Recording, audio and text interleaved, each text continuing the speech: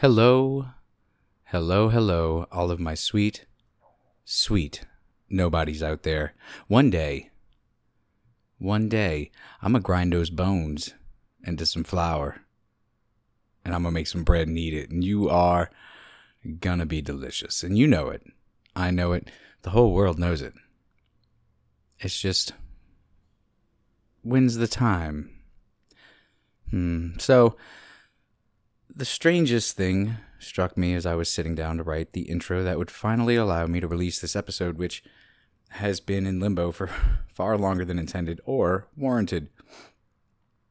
This epiphany of the odd variety was a thought that caused me to question why I hadn't questioned or even found a cause for pause to ponder the glaring omission of a trope so ingrained in the part of my mind that holds all of the Cliff Note tidbits I've accumulated to impress strangers waiting in line at a taco truck, and or telemarketers completely unaware that the auto-dialed phone number that now rings has no money, plenty of time, and is filled to the brim with murder facts and Snapple bottle top provided trivia. But the surprising thing here is one that I feel somewhat loathsome for having to realize that it had all but relegated itself to the sidelines, effectively defanging its effective influence for almost the entirety of the story. What I didn't expect from a story that takes place in the early 1900s involving a black man, an axe, and suspected gratuitous application of said tool is the fact that almost zero of the admittedly 100% white folk that were left to uphold the letter of the law made like a big deal about the fact that Jake Bird was a black man. It was mentioned once or twice, sure, but looking back on those moments now, it reads more like a description tool than anything meant to accentuate the era at hand's propensity for the intolerant, violent spewing of racial rhetoric. Now, that is absolutely not to say that I don't believe that his race was considered a factor when trying and convicting him, because that would be ridiculous. This was a turn-of-the-century courtroom staffed by turn-of-the-century people intending to mete out turn-of-the-century justice.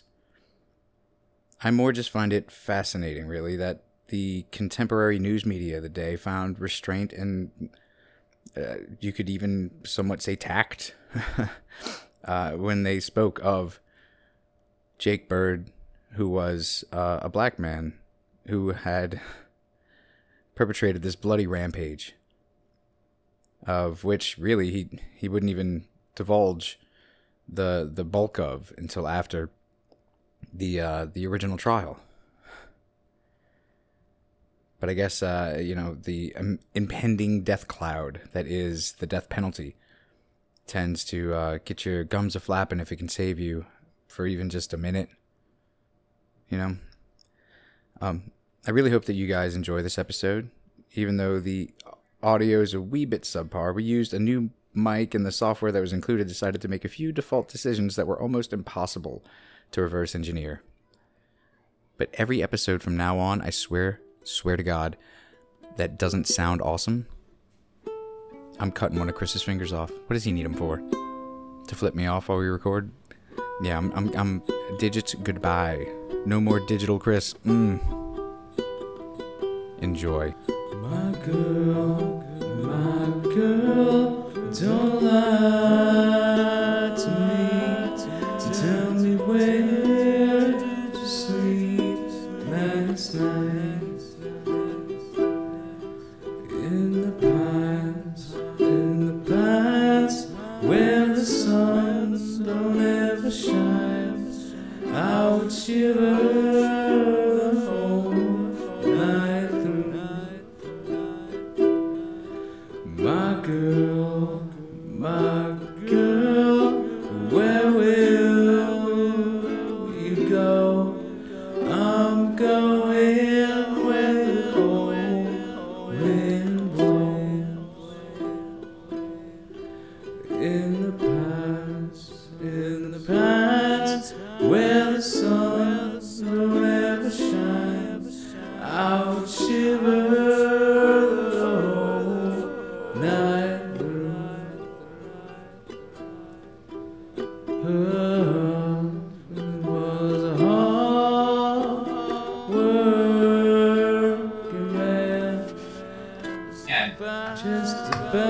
God, it is great to know that God is great, and to know that He has made today the day that we believe in Him, and the day that the Lord shall come again, right in your fucking your hairy chest, Cuban link chain, you know? No. And then you're like, man, I just got that back from the jewelers. It was cleaned. It was nice. And now, I mean, it's not my eyes, and I appreciate that, because that can cause big problems. But you got to respect the chest hair chain. You do. Yeah. Now, by we, do you mean you and I, or like the royal we? I mean like Pee-wee Herman. Paul Rubens. Don't think he has much chest hair for that. I know that I don't. Certainly not enough for that fat Cuban link. I mean, I have some. I am, of course, an old man now. So there is hair where there used to not be, even in places where I wasn't anticipating it for years. Right. Man, some of it's so hard to get rid of. I agree. The other day I had this knife, right? And I was just totally going at it. Mm-hmm. And then after I was done cutting the apple that my daughter was going to eat for breakfast, I went and I shaved. And everything was good. Was that the Undertaker hand or something? Or, no, Mankind's hand. It was similar to either one. It means that I will choke slam you. Don't do that. The only thing around here is this beautiful table that weighs 6,000 pounds that you helped me bring into this fucking house.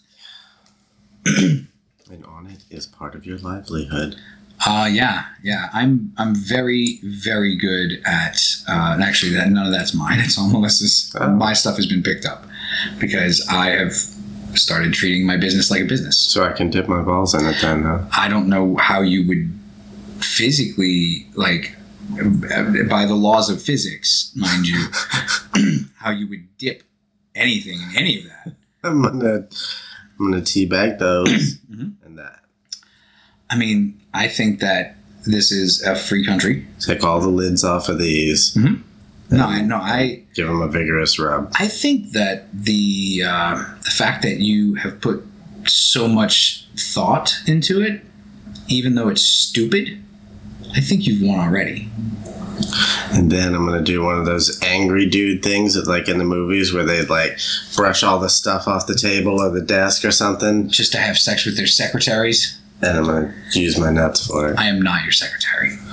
I am your secretariat. I'm a racehorse, and you know that. Show's on. Line 2. And welcome to another rambling, nonsensical episode of See No, Hear No, Speak No. I'm going to use my nuts.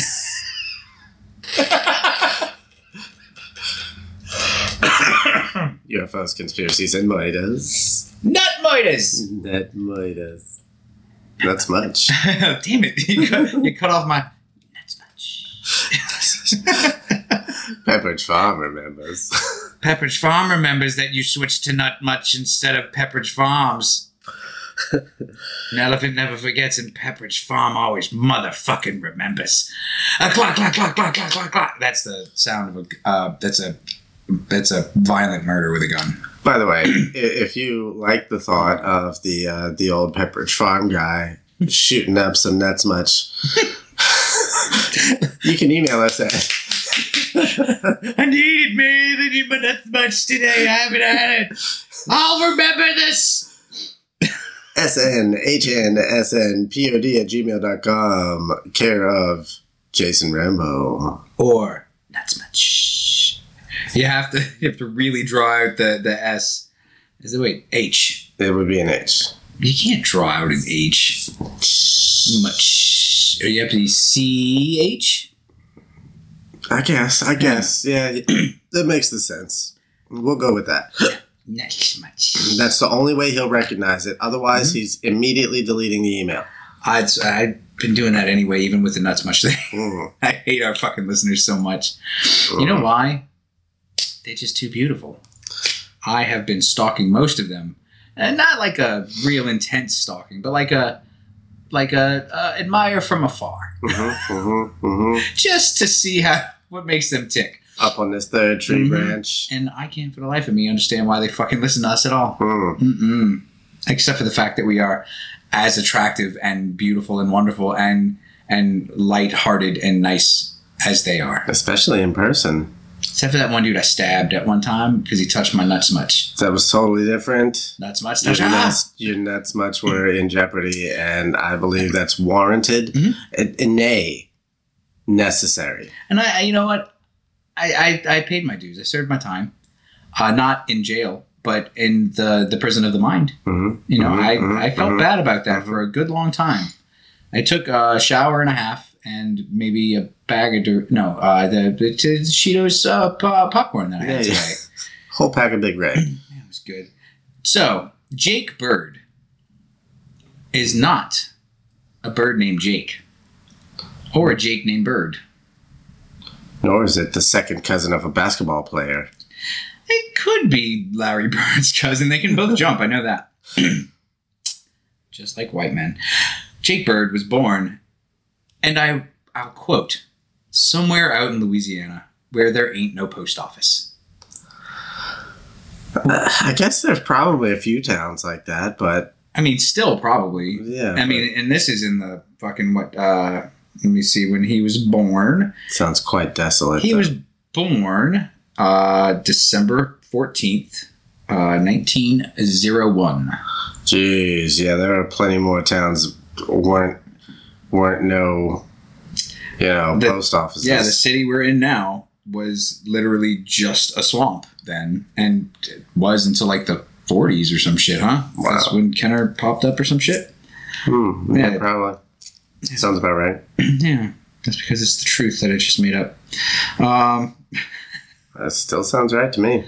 So he lived in this desolate, swampy, shitty, mosquito-infested, Rougarou having place until, which we know it was. Yeah, no, he literally in his memoirs that he did not write, that I just made up, he said that he had two best friends that were Rougarous, but by the time he turned 13, they just couldn't hang out with him anymore. They were getting into too much. And I blame the public school system. I really do. Stuff. Because they can't count that high, and it's not that hard to do. I can go to at least 16 or 17. I can count so high. Like, I get really, really high, and then I start rattling off at numbers. Yeah, he does. Oh, my goodness. I can count on you, Chris. You're my friend. So shut your mouth. Let me finish this fucking sentence. Travel down the road and back again. Man, thank you for being a friend. So he lived in this place until he was 19, when he seemed to decide that he might like to try a town with a post office. The end. Your heart is true. You're a pal and a confidant. Make me smile. Show me that smile. This isn't mashups. We're not playing mashups. Continue. You know MASH's theme song is called... what is it? Suicide is But a Fantasy. It's bleak. It was about the Korean War. I know. That guy's whatever that is. I'll tell you what. All of you people out there that have fireplaces, I understand now why you hate them. I can hear people talking outside like it's coming through the fucking goddamn wall right here. That's crazy. It is insane. When it's really windy, it fucking makes the house swell inside. It's nuts. Anyway, over the following years of his life, he never really settled down anywhere for long. He worked as everything from a manual laborer to a Gandhi dancer. I don't know, but it's a railroad thing. I don't know if it's a railroad job, but he danced on Gandhis, unless dancing is not dancing, like we think of it, and Gandhi is like a... Well, now I'm curious. What the hell Gandhi How could means? you not be curious what a Gandhi dancer is? I have no fucking clue. But while you look it up, I'll continue. It was this type of work that built Jake's strength and also allowed him to keep moving from town to town, always finding something to do for money. Like that one time he got real good at fucking playing jacks. Yeah, I heard that. A member of a railroad section gang that lays or maintains track is a Gandhi dancer. Gang meaning just group of workers that usually work together, right? They're not like the Jets and the Sharks. Correct. Man. The term dancer, apparently in reference to the rhythmic movements characteristic of such work. Gandhi is unexplained. The existence of a Gandhi manufacturing company, which supposedly produced tools used by the section gangs, has not been substantiated. I don't know if I trust that Gandhi factory that made tools specifically to do the things that these people were doing as this thing that they said. However, but yeah, no, that's I guess the classical like what your mind shows you when you think of people building the railroad or laying down track for the railroad is you see the people that are outside with the long, huge iron fucking tracks that they put down with the wood under them, and then they're hammering those fucking nails into the side. That's a Gandhi dancer. That's a Gandhi dancer. I think that's my new insult for people with bad haircuts while we're out driving around and say, check out that fucking Gandhi dancer. What an idiot. He has stupid hair. So he traveled all around places. People traveled back then. They didn't stay in one place for long because there's no fucking post office. Especially with such access to the tracks. How are you going to send mail bombs? Could be on either side, though. There's no post office. This guy needed a plan. He needed a facility. He needed to dance the Gandhi. Fantastic. To gather the resources, yes. So his travels ended. No. You know what? Fuck that. We are not going to hit that one yet. You know what? We're gonna go a little bit further back. He's gonna Gandhi dance around it. A little bit. I know I saw one that had the thing I'm looking. There it is. Sorry, Murderpedia can sometimes be an obtuse lover. Indeed. That's my favorite Dionne Warwick song. Obtuse lover? No, Murderpedia can sometimes be an obtuse lover. Oh. Yeah. So he was a transient, which is, I think, what most of America was at the time. He had a pretty lengthy criminal record, including burglaries, assaults, attempted murder, and murder most foul. Most foul. Which is just regular murder at the same time. So he himself would later estimate that he had probably served about 15 years of his life total in prisons for committing just whatever. So, he left down here in Louisiana. He didn't. No, I mean he only stayed in Louisiana until he was 19. Oh, that's right. That's right. And then he left. And then he never stayed in one place for long. He was what was called a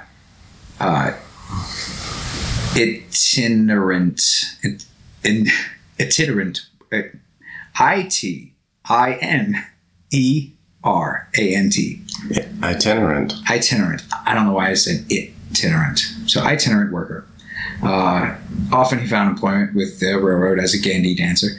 Section gang laborer, to be more specific, which would allow him to earn money and also move from town to town.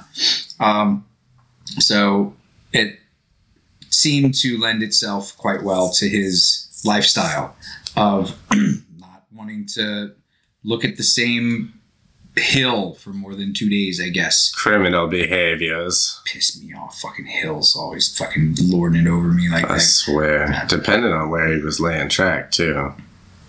That is... Should have been pretty bad. So, he was... damn. Okay. We're going to just jump into it, I guess, apparently. Into the big one. Because then other stuff adds itself to it afterwards. And hello with the baby. Hi. So. Le baby. On October 30th, 1949. So he is now 48 years old. Wait, why does it say a 45-year-old transient? If he was born in 1901. Your math is correct. And this is 1949. There. I mean, it is October, so The writing is wrong. so technically he'd still just be 47. Anyway, he breaks into the home of Bertha Kludt, Kludt, Mm-hmm. and her daughter Beverly June Kludt. Mm. Change your last names, ladies. That's and hacks them to death with an axe, which, as we were kind of talking about earlier, is I think maybe the first axe murders that we've spoken about on our show, where the axe was used to axe murder someone, and not as a baseball bat. What was the motive? He like I don't know. It's just two police officers sent to the Tacoma residence to investigate reports of screams from inside the residence, see a man running out the back door, and then they fucking give chase. He's eventually captured in this foot chase and then taken to the Tacoma City Jail, where he confesses to not only these killings, but many more. He said that these were basically just a burglary that had gone bad. I was trying to burgle their souls. Trying to burgle. And then one of them yelled and screamed. And I'm like, well, that went wrong. That went bad. I guess we should split them.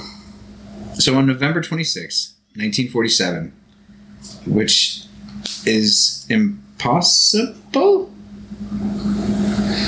because that says 1949. So it has to be 47. That is a typo, and fuck that person. That would have been, yeah. So after a 3-day trial, which is not very long, a Pierce County jury convicts him of first-degree murder, and they recommend the death penalty. Dos counts. I was going to say maybe they should recommend like using the, what was it, Crest? The dick penalty. Yes, the Crest toothpaste is what I meant. Not, is there something with... You smear it all over the head and the balls. Burn so bad. Yes. I mean, it's a penalty, I guess, for murder. It's quite a penalty. So yeah, I mean, it makes sense. And then follow it up with icy hot.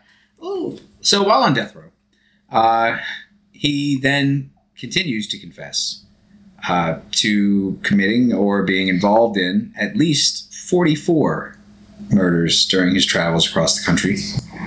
That's a decent body count. Yeah, 44. Yes, I agree. Jeez. That is more than a decent body count.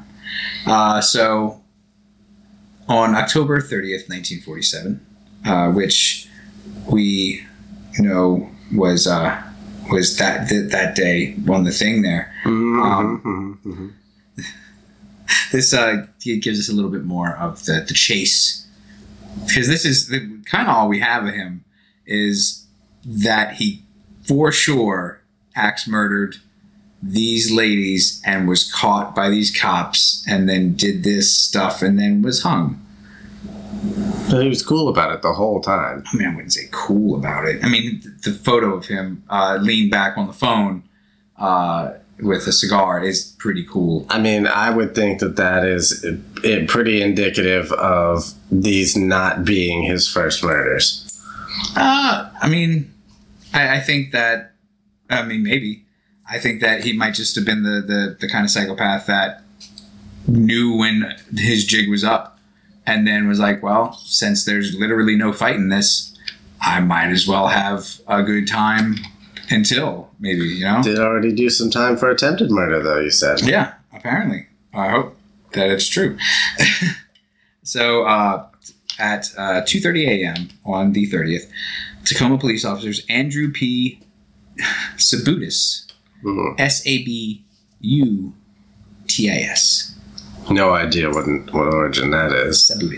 Sabutis. And Evan, and then in quotes, Skip Davies. That's right. It was Sabutis and Skip. Davies. They were dispatched to 1007 South 21st Street to investigate reports of screams emanating from inside the residence. As they approached, a barefoot man ran out of the back door into the backyard and crashed through a picket fence. the two patrolmen immediately gave chase, even though they didn't have bare feet. No, they Like had this guy. shoes. This guy had the feet of a bear Probably why he was caught. and the heart of an eagle. And he had the testicles of a turtle. That was completely unrelated to anything. Human chimera. No.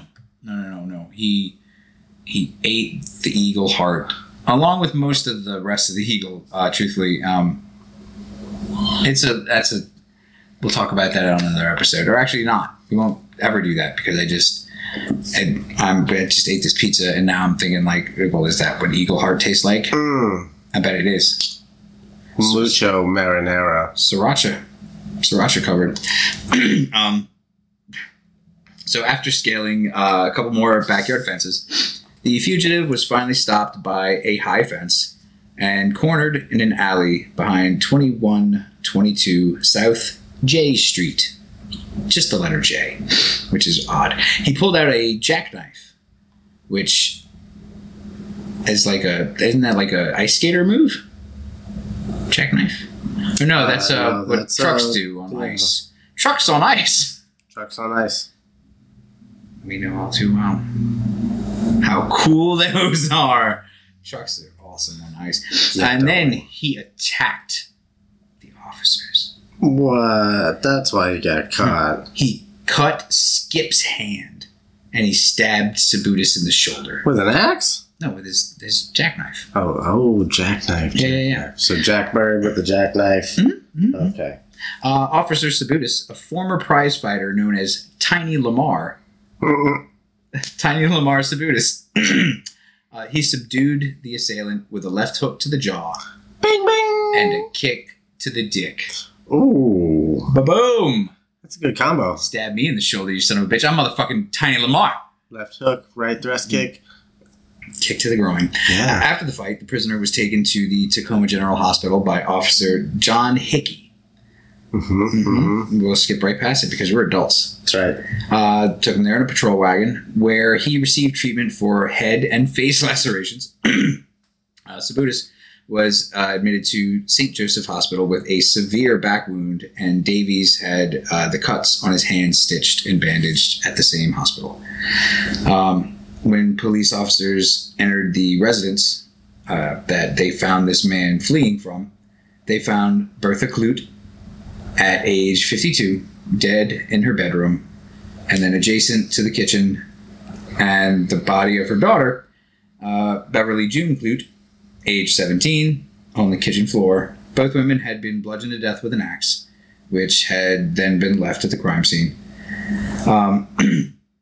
Detective Lieutenant Earl Cornelison, yep, that's right, determined that an attempt had been made to sexually assault Bertha Clute before she was intentionally slain. Beverly June, hearing her mother's screams, apparently dashed from her upstairs bedroom into the kitchen where she encountered the assailant and was murdered. Moided. So they have this axe murdering attempted rapist piece of garbage that has been these things for a very long time. Jack Bird. Jackknife, Jackbird, bare feet, eagle heart. I like it. I like it too. I don't like him. No, I am not a part of his posse or crew, or what was it called?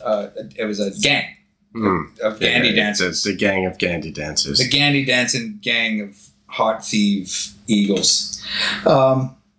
So on Friday, October 31st, which you will notice is the next day, and also Halloween. So it is. Deputy Prosecutor Earl D. Mann. No bullshit. EARL. The letter D, period. MANN. Earl the Man. I need a drink to that. Earl the Man. And was he though, or is he another one of those ones? There's parents name him something cool, and then he can never live up to it. We're gonna have to see. We'll see what happens. He charged Jake Bird in Pierce County Superior Court with first-degree murder, but only in the death of Bertha Clute. It was customary to file only one charge in multiple homicides, where failure to obtain a conviction on the first offense would allow the filing of additional murder charges, which is fucking kind of genius. So sense. just in case you can somehow get out of this, But wait, there's more. that's right. Behind curtain number 2 is fuck you again. Yeah. Get ready for that shit. By the way, Man, what an asshole. it's also this dead chick. That's mean. You shouldn't do that. Yeah. Anyway, That silence was deafening? I know. just getting to the point of ever so slightly uncomfortable. Oh yeah, I know. That's right when the hair starts to prickle up on your neck. He gets weird whenever I gaze at his nipplies. I get weird In when I between. know that my nipples are gazeable. In between silence So, moments in the show. being interrogated by Detective Lieutenant Sherman W. Lyons at the city jail, where So we got Lions and the Man? he's Lions and the Man, Alright. or the Man and Lions. No, I like Lions and the Man. Better. Yeah, it sounds more like a Cop, 80s. buddy cop show. Yeah. I like it. Well, let's get it in pre-production. Lions and Demand. In demand, And on demand. Because Demand. there's so much boobies in it that you can't have it on regular TV. Where he dictated and signed a confession in the presence of 4 police officers. His confession stated that he entered the Clute residence through the unlocked back door to commit a quote-unquote easy burglary. He brought along an axe that he found in a nearby shed to bluff off anyone who tried to bother me, he said. Bluff off. Yeah. I'm a guy with an axe. Well, yes, you are, sir. You continue on your night. So he removed his shoes, and then he snuck into Bertha Clute's bedroom and stole $1.50. $1.50 from her purse. He then returned to the kitchen. He turned around and found Bertha standing behind him.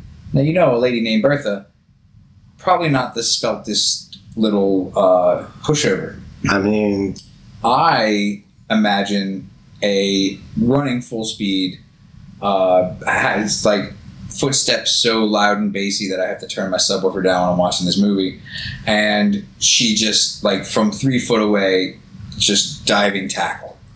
I'm picturing the either one of the sets of legs that used to be the caretakers for Tom and Jerry. For Tom, Yes. but Jerry was the That's you know. that's the racist one. No, there was a black one and a white one. But it's the mammy one, isn't it? That's the one you're talking about. No, I said either one. Are you yelling at me? They both had Racist tendencies, I know. thick imposing legs. And they could stomp quite a bit. Yeah, but they not very effective stompers though. No, Never- Jerry was way too crafty for them. Wow, Yeah. racist. Nah, No, against Mexican mice. he's a mouse. He doesn't have to like people of any race. No, you're being racist against Mexican mouse.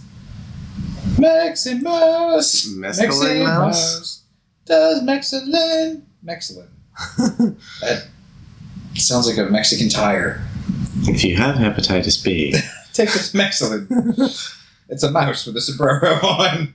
do not take Mexilin if you are allergic to Mexilin. Mexilin. if you can't stand putting mice in your butt, you probably shouldn't be on this medicine. Jesus Christ. I didn't fucking make the rules or the medicine. Bird told her that he only wanted her money and his shoes.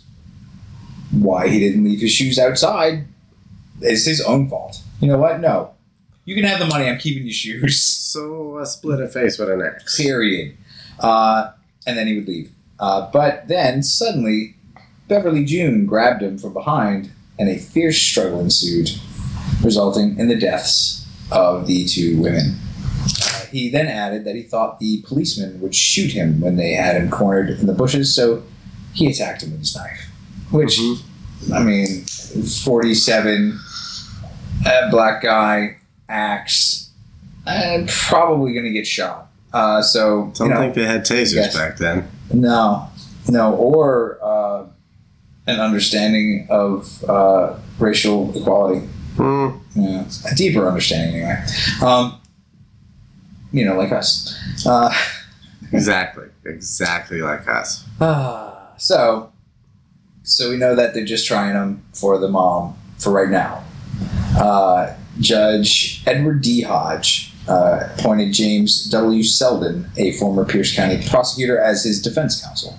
At his arraignment, Byrd pled not guilty, and the trial was then set for Monday, November 24th. So, Can you plead not guilty if you confessed? yes, you can say that the confession was coerced or that it was, due to stress. And I don't know. No, you can't. I was under duress. And then I was under the skirt. And a skirt. So a motion hearing on November 14th, at the motion hearing, defense attorney Selden requested a change of venue, stating that Byrd couldn't get a fair trial in Pierce County, which is probably true. He asked to be relieved as his attorney, informing the court that Byrd wanted to represent himself. Oh. Which is always the best idea, guys. Like, if you find yourself in a situation where, let's say, court TV might show your trial on television, then you have a lawyer and he's got like Gandy Dancy hair. You can't be having no long Gandy Dancer's hair. And you look, man, you're fired. You fired. You're fired. I'm hired. I think. No. Gandy dancing hair. So the judge said no to both Gotta of be those. shamed. Both of those requests, he said no. He said no. That's your lawyer, and you're not your lawyer. Period. And we're not moving anywhere because fuck you. Mm-hmm. I know what you did, and I already know what I'm going to do to you. Right, judges can do that. That's right. Yeah, judges don't have to be impartial. The jury does. Judges can be like, you know what, jury, I think you're wrong. I'm going to go ahead and put him to death anyway. Fuck that guy. Fuck that guy. You guys will learn. You'll see one day. You'll thank me. You'll thank me with high fives and pats on the back and maybe like a little handy. Over the pants. Over the pants. Yeah, those are messy. Those are the messiest kind. No. Especially when you're an old man judge. Just wearing this skirt. Of course, a robe. Only if I'm getting a lap dance. That'd be weird to have just a lap dance for you as a Gandy. I mean, that's the only over the pants handy I'll enjoy. Still real messy. Mm-hmm. I don't want to talk about this anymore. Not while looking deep into your eyes. Don't you ever slow look up at me like that again. I'd rather that, actually.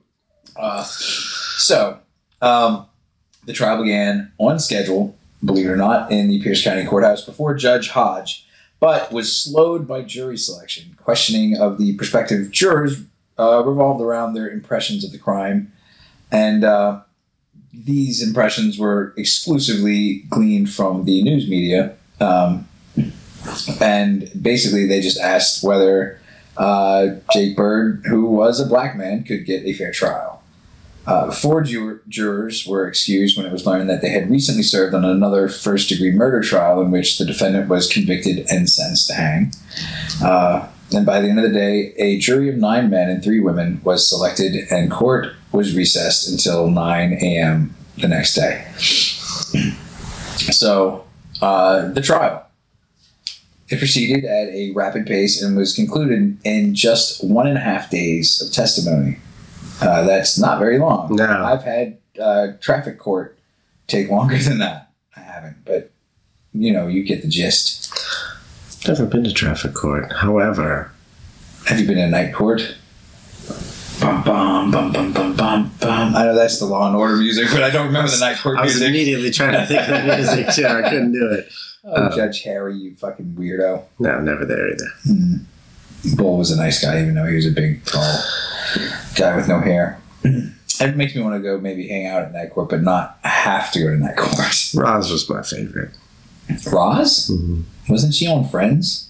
No. Are you sure? Mm-hmm. Wait, was that the judge's black girlfriend? No. That was Whoopi Goldberg. She was one of the bailiffs. I remember her. She said, kiss my grits.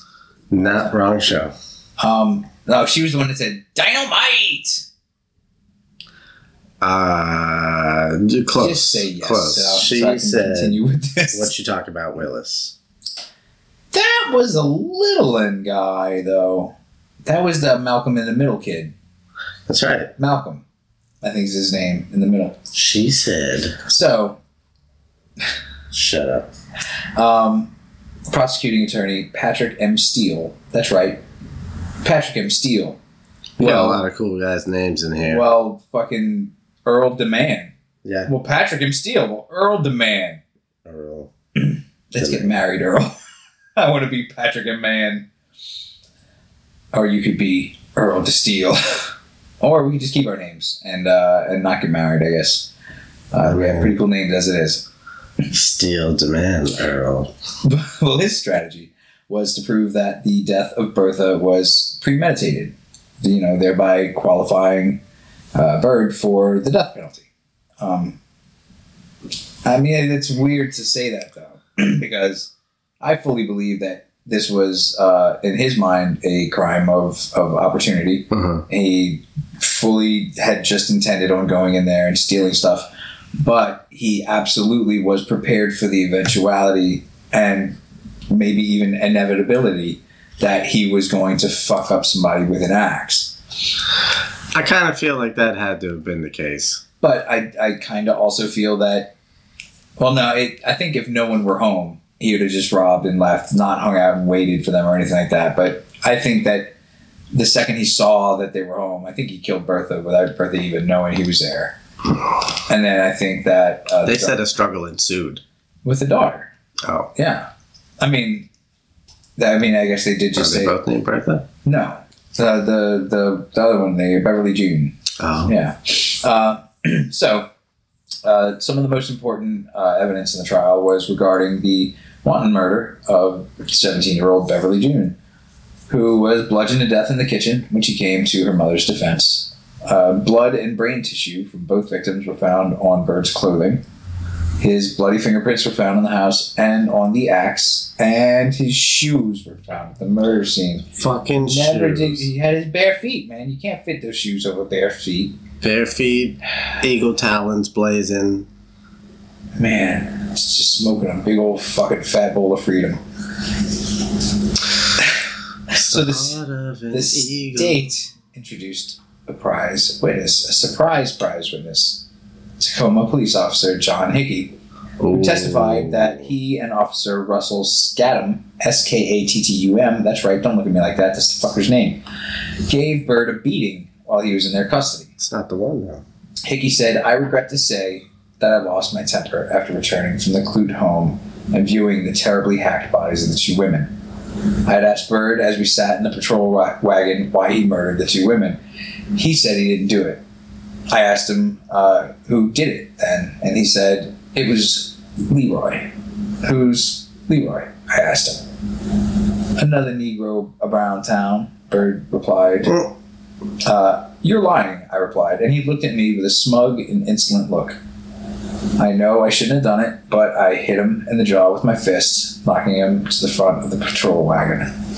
Then I struck him a number of times with my nightstick until he said, 'Don't kill me.' That brought me to my senses, and we took him to the hospital where a nurse said he wasn't that badly hurt." Only took a few times. Yeah. I mean, fucking nightsticks are... it's only used in night court. I don't believe that's true, but I do believe they hurt like a motherfucker. Other ones are called day sticks. Especially if you're purposely busting them in the shins. Glow sticks. And they're not Thai boxers. Tie sticks. Gross.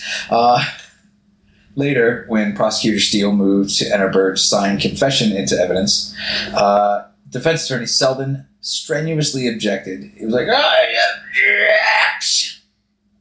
It's strenuous. That sounds like he was trying to... That's what you strenuize. Strain. While you doing. To get that out. Declaring it had been obtained under duress, and therefore it was inadmissible.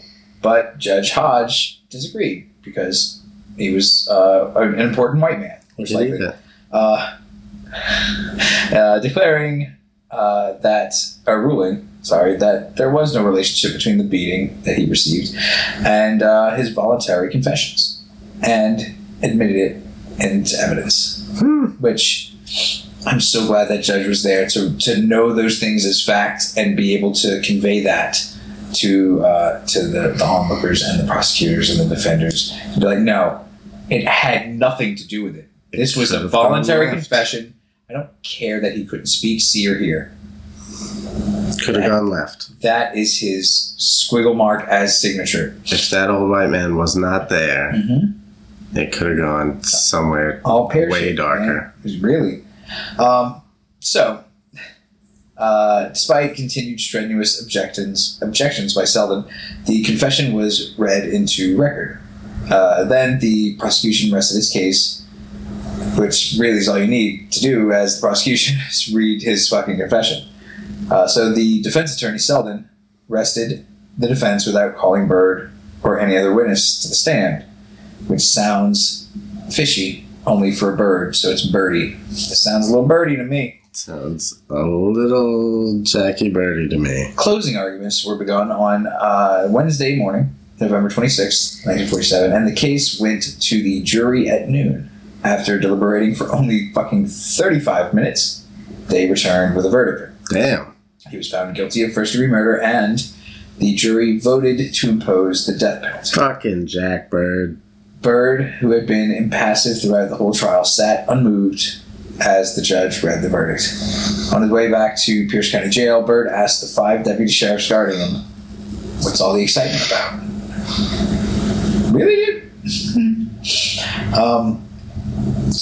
On Saturday, December 6th, Judge Hodge sentenced Byrd to be hanged on the gallows at Washington State Penitentiary on January 16th, 1948.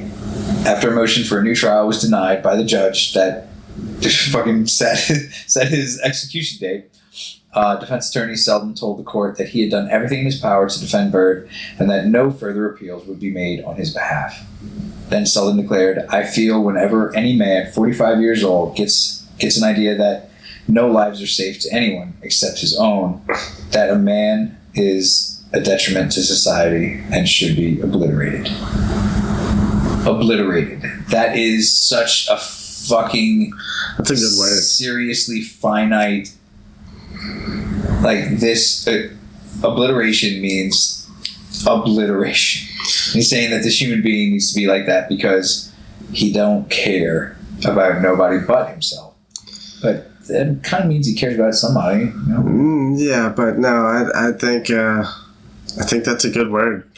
Yeah. Like, he didn't say you and your seed, but I feel like he kind of meant that. I guess. Get the cake batter fucking mixer out, and then we'll just really go at it, I guess. Damn it.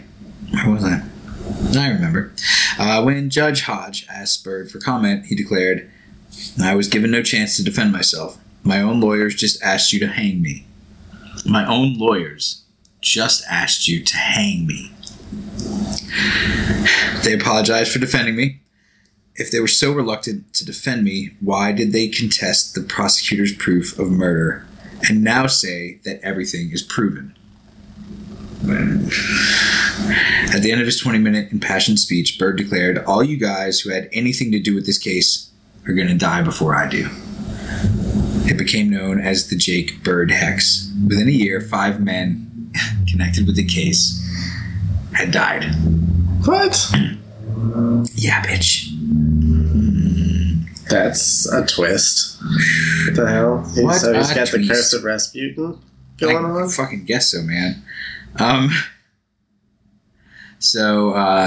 Let's see. This says Byrd's past. I feel like this is almost like a thing that people can do when they're like I don't want to say close to Satan, but you know, in a way that they're like a hex that they're able to like spread their evil. Just be like, man, you know what? You guys suck. You're gonna die before I do, and then I'm gonna go free, and I'm gonna play all the Nintendo I want, and I'm gonna eat fruity and chocolate fucking Cocoa Pebbles in the same bowl, and I'm gonna flaunt it in front of God on a Sunday, and we will see who dies first then. I'm not sure that's a good idea. Flaunting Fruity Pebbles and Cocoa Pebbles? In the same bowl? Why not? That's dangerous. You've never had chocolate-covered fruit? Well, yeah, but... Only on Tuesdays, I get it. It's dangerous to do that because the excitement... There's the explosion risk. The levels are just too high. You shouldn't I mean, You shouldn't. the insulin levels are too high. Yeah. Don't take too much, man. Don't take too much. So, on his past, it says, on December 7th, Pierce County Undersheriff Joseph E. Kirkpatch and Deputy Michael Waverick, I hate this Washington place that no one's ever heard of before. They took him in a patrol wagon to State Penitentiary in Walla Walla. That's an actual place, not just something that Bugs Bunny made up to await his execution. Shortly after his arrival, he began confessing to his involvement in a dozen murders that took place over a span of 20 years. On January 6, 1948, at the request of Governor Monrad Charles Walgren, Grin, not Green. Monrad? What's the guy's name? Monrad. Wow. Monrad Charles Walgren. Sounds like a supervillain. Monrad. Pierce County Prosecutor Patrick Steele, Steele, Tacoma Police Detective Lieutenant Sherman Lyons. Steele and Lyons and Rad. Great grandfather of Peter Steele? No. They went to the penitentiary to listen to the confessions. In an obvious bid for a reprieve, Byrd offered to tell them more to clear his conscience. Steele told the press, "We want to give him a chance to tell it, but we don't intend to permit him to use what he might have withheld as a means to add a few days to his life." Over the next several days, Steele and Lyons took voluminous notes on Byrd's statements, which they compiled into a 174-page report for the governor's office. Damn. On January 15th, 1948, Byrd finally won a 60-day reprieve from Governor Walgren by claiming that, given time, he could, quote-unquote, clear up at least 44 murders that he either committed or participated in during his travels throughout the country. Good Lord. His confessions brought a throng of investigators from across the nation to interview him at the state penitentiary. So, this sentence is great. Of these 44 confessed murders, only 11 were substantiated. Only 11, like, whatever. It's only... This motherfucker killed at least fucking 13 people then. It's only 25%. Ah. A little over 25. But Byrd had more than enough knowledge about the others to be the prime suspect. Police from several states took the opportunity to close the books on many of their unsolved murders. In his travels, he had murdered people, mostly women, in Illinois, Kentucky, Nebraska, Omaha, Kansas, South Dakota, Ohio, Florida, Wisconsin, Michigan, Iowa, and Washington. Meantime, he appealed his convictions to the Washington State Supreme Court. He personally argued his case before the Supreme Court justices, stating that Judge Hodge had made several judicial errors and demanded a new trial.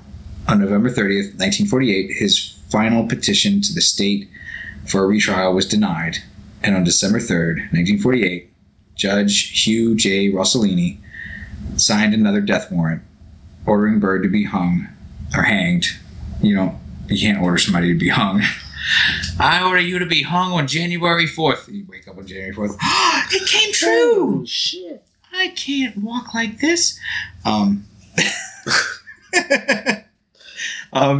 be hanged. My pants legs are too tightly tapered. January 14th, 1949. Byrd's attorney, Murray Taggart of Walla Walla. God, these fucking names are amazing. Immediately moved for a stay of execution to permit the filing of an appeal to the U.S. Court of Appeals. The motion was granted on the condition the court agreed to review the case. When the U.S. Court of Appeals refused, Judge Rossellini set Byrd's execution date for July 15th, 1949. Attorney Taggart requested another stay of execution to permit the filing of an appeal with the Supreme Court, but the motion was denied. Undeterred, he filed 3 more petitions on Byrd's behalf, but the U.S. Supreme Court refused to review the case. The last time on July 14th, 1949. Byrd's last hope was an act of executive clemency from Governor Arthur B. Langley, but Langley chose not to interfere with the execution. That dick. He's like, I don't feel like it, guys. I got this rash, and it's not that bad. It's just like I'm gonna call you back. Just after the whole thing, though. I don't want to interfere. Explosive diarrhea. Don't call me back. I gotta go. Gotta make it sound urgent. The Hang. Play it the whole way. On Thursday night, July 14th, 1949, Jake Bird ate his last meal on death row and then talked with his attorney for 2 hours. Bird told Taggart he could be a good loser as long as he felt everything possible had been done to save his life. Fucking Jack Bird. Later that night, he was moved to a holding cell near the gallows where he was shaved and dressed in new clothes. Just after midnight, Bird walked 10 feet from the cell to the gallows, accompanied by Warden Tom Smith and 2 prison guards. He said nothing to the 125 witnesses who had gathered in the room, but muttered some comment to one of the guards. A volunteer prison chaplain, "You're a pussy," Reverend Arvid C. Ornell, started to read a note from Bird, declaring he bore no malice toward anyone and sought forgiveness. But before he finished, the trap door was sprung, dropping Bird 5 feet to his death. He couldn't even hear the end of his "fuck you" letter. Damn. Before they fucked him. Like, nope. We don't need to hear that. Jake Bird was hanged at 12:20 a.m. on July 15, 1949. His body was taken down 14 minutes later, and prison physician Dr. Elmer Hill pronounced him dead. He was buried in an unmarked grave in the prison cemetery, identified only as convict number 21520. Bird willed his personal fortune, $6.15, to his appeals attorney, Murray Taggart. Although not formally educated, Bird gained a modicum of fame as a jailhouse lawyer, often arguing his own case before the court. His knowledge of the law, together with the help of people against the death penalty, enabled him to delay his execution for a full year and a half. Bird's case failed to capture the attention of national press, even though he confessed to committing or being involved in at least 44 murders throughout the country. But history marks him as one of the nation's most prolific serial killers. The Jake Bird Hex. The 5 men connected with Bird's trial who died within a year of the Jake Bird Hex. Edward D. Hodge, Pierce County Superior Court judge, age 69, died January 1st, 1941. Damn. Joseph E. Carpatch, undersheriff, age 46, died April 5th, 1948. George Harrington, he was a court reporter, age 69, died June 11th. Sherman W. Lyons. Oh, no, not Lyons. Lyons is toast. Toast with lion on it is just, it's a little greasy, but it's good. He was a police detective lieutenant. He died age 46, October 28th, 1948. And then James W. Selden, Bird's defense attorney, died age 76 on November 26th, 1948. Damn. According to the Tacoma News Tribune, all of the men died from heart attacks. A sixth man, a Washington State Penitentiary guard assigned to death row, died of pneumonia 2 months before Bird's execution. And that is the short yet bombastically fucking loud and interesting story of Jake Bird. Yeah, I'm kind of curious about the details of the 11 people they substantiated or corroborated. Well, I mean, basically, it sounds like he. So they confirmed for sure at least 11. At least 11 crimes were solved through his confession, starting with the axe murders of 2 women in Evanston, Illinois, in 1942.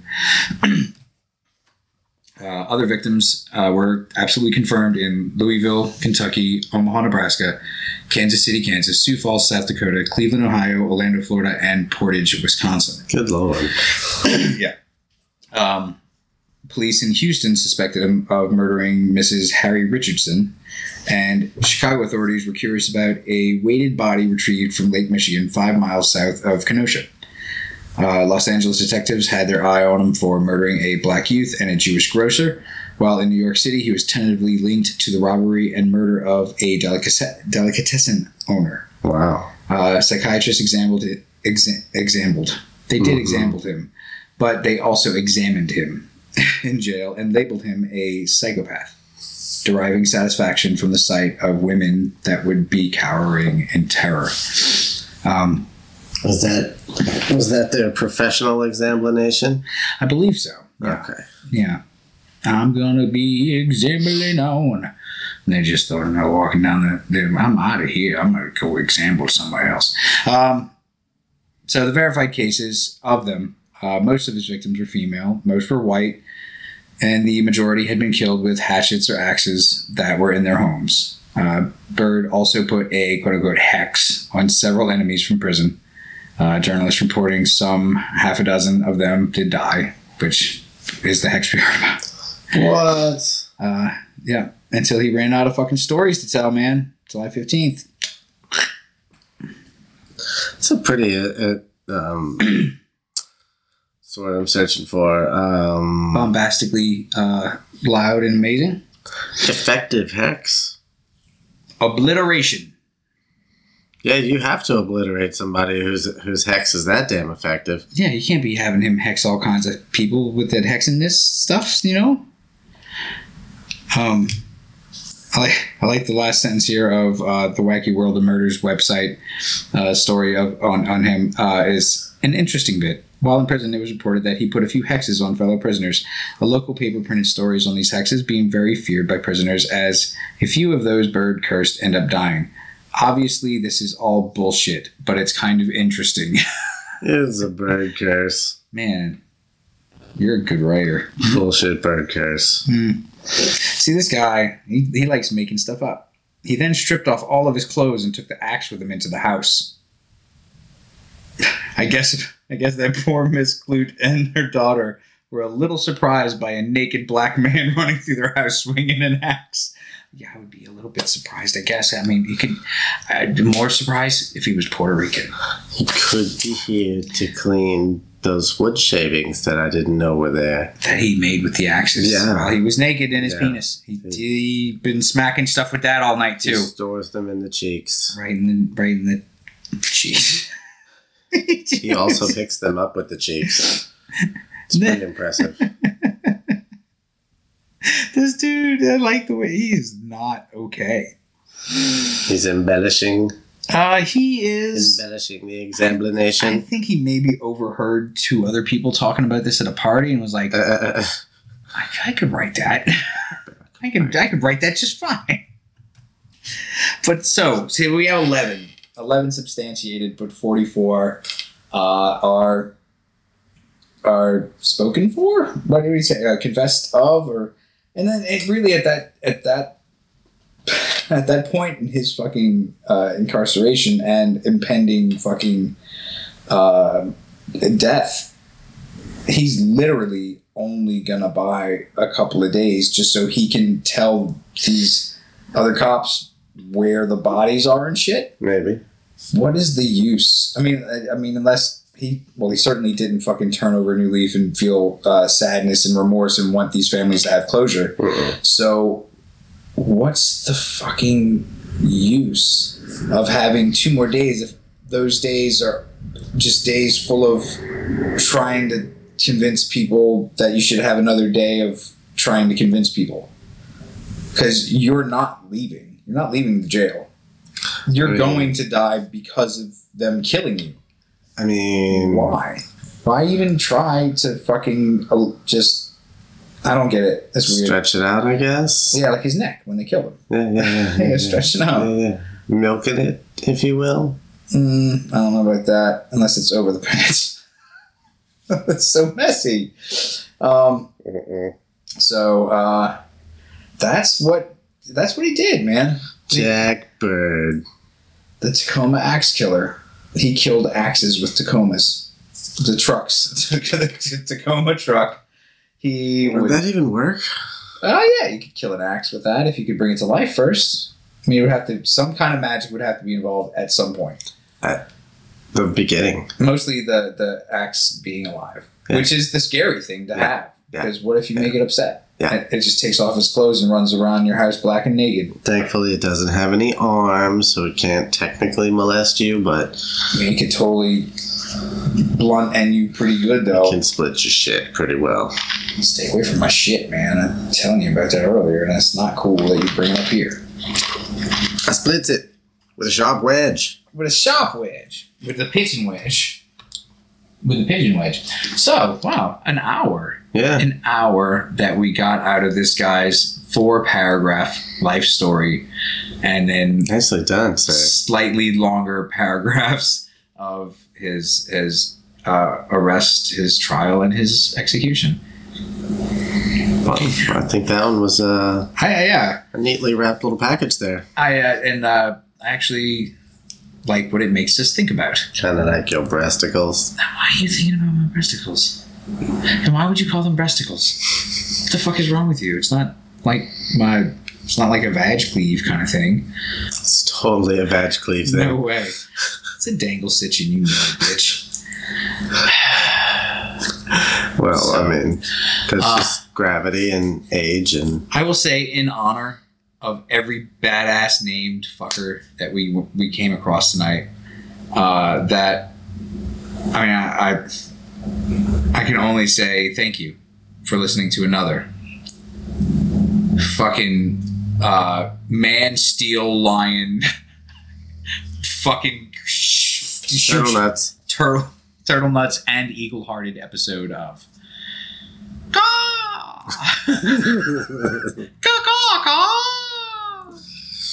The UFOs, the conspiracies, and the moitas. And the Don't forget the Count Caw.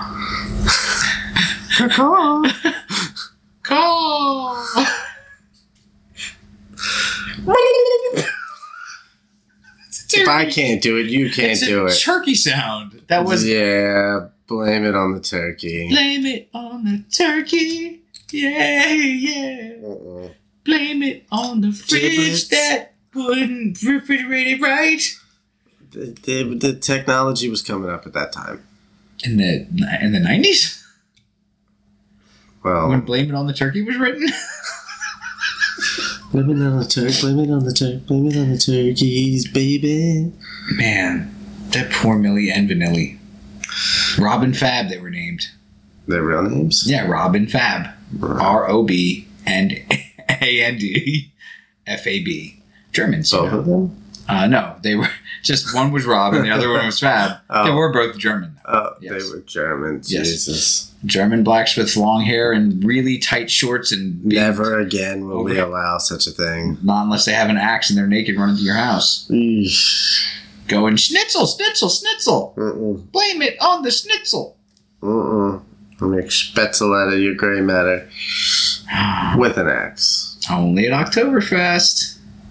That doesn't sound anything like the turkey sound I did. Also, for real countdown now. 3, 2, One. 1. Good night, children Later, of kids. the midday. Thank you for that ending fucking stupid loud truck. It's still there, somehow. Yeah, Because it's still in one fucking place. loud ass truck. Go away. Okay. Sweet dreams. Good night. But his body never was found. My girl, don't lie to me. Tell me, where did you sleep last night? In the pines, in the pines.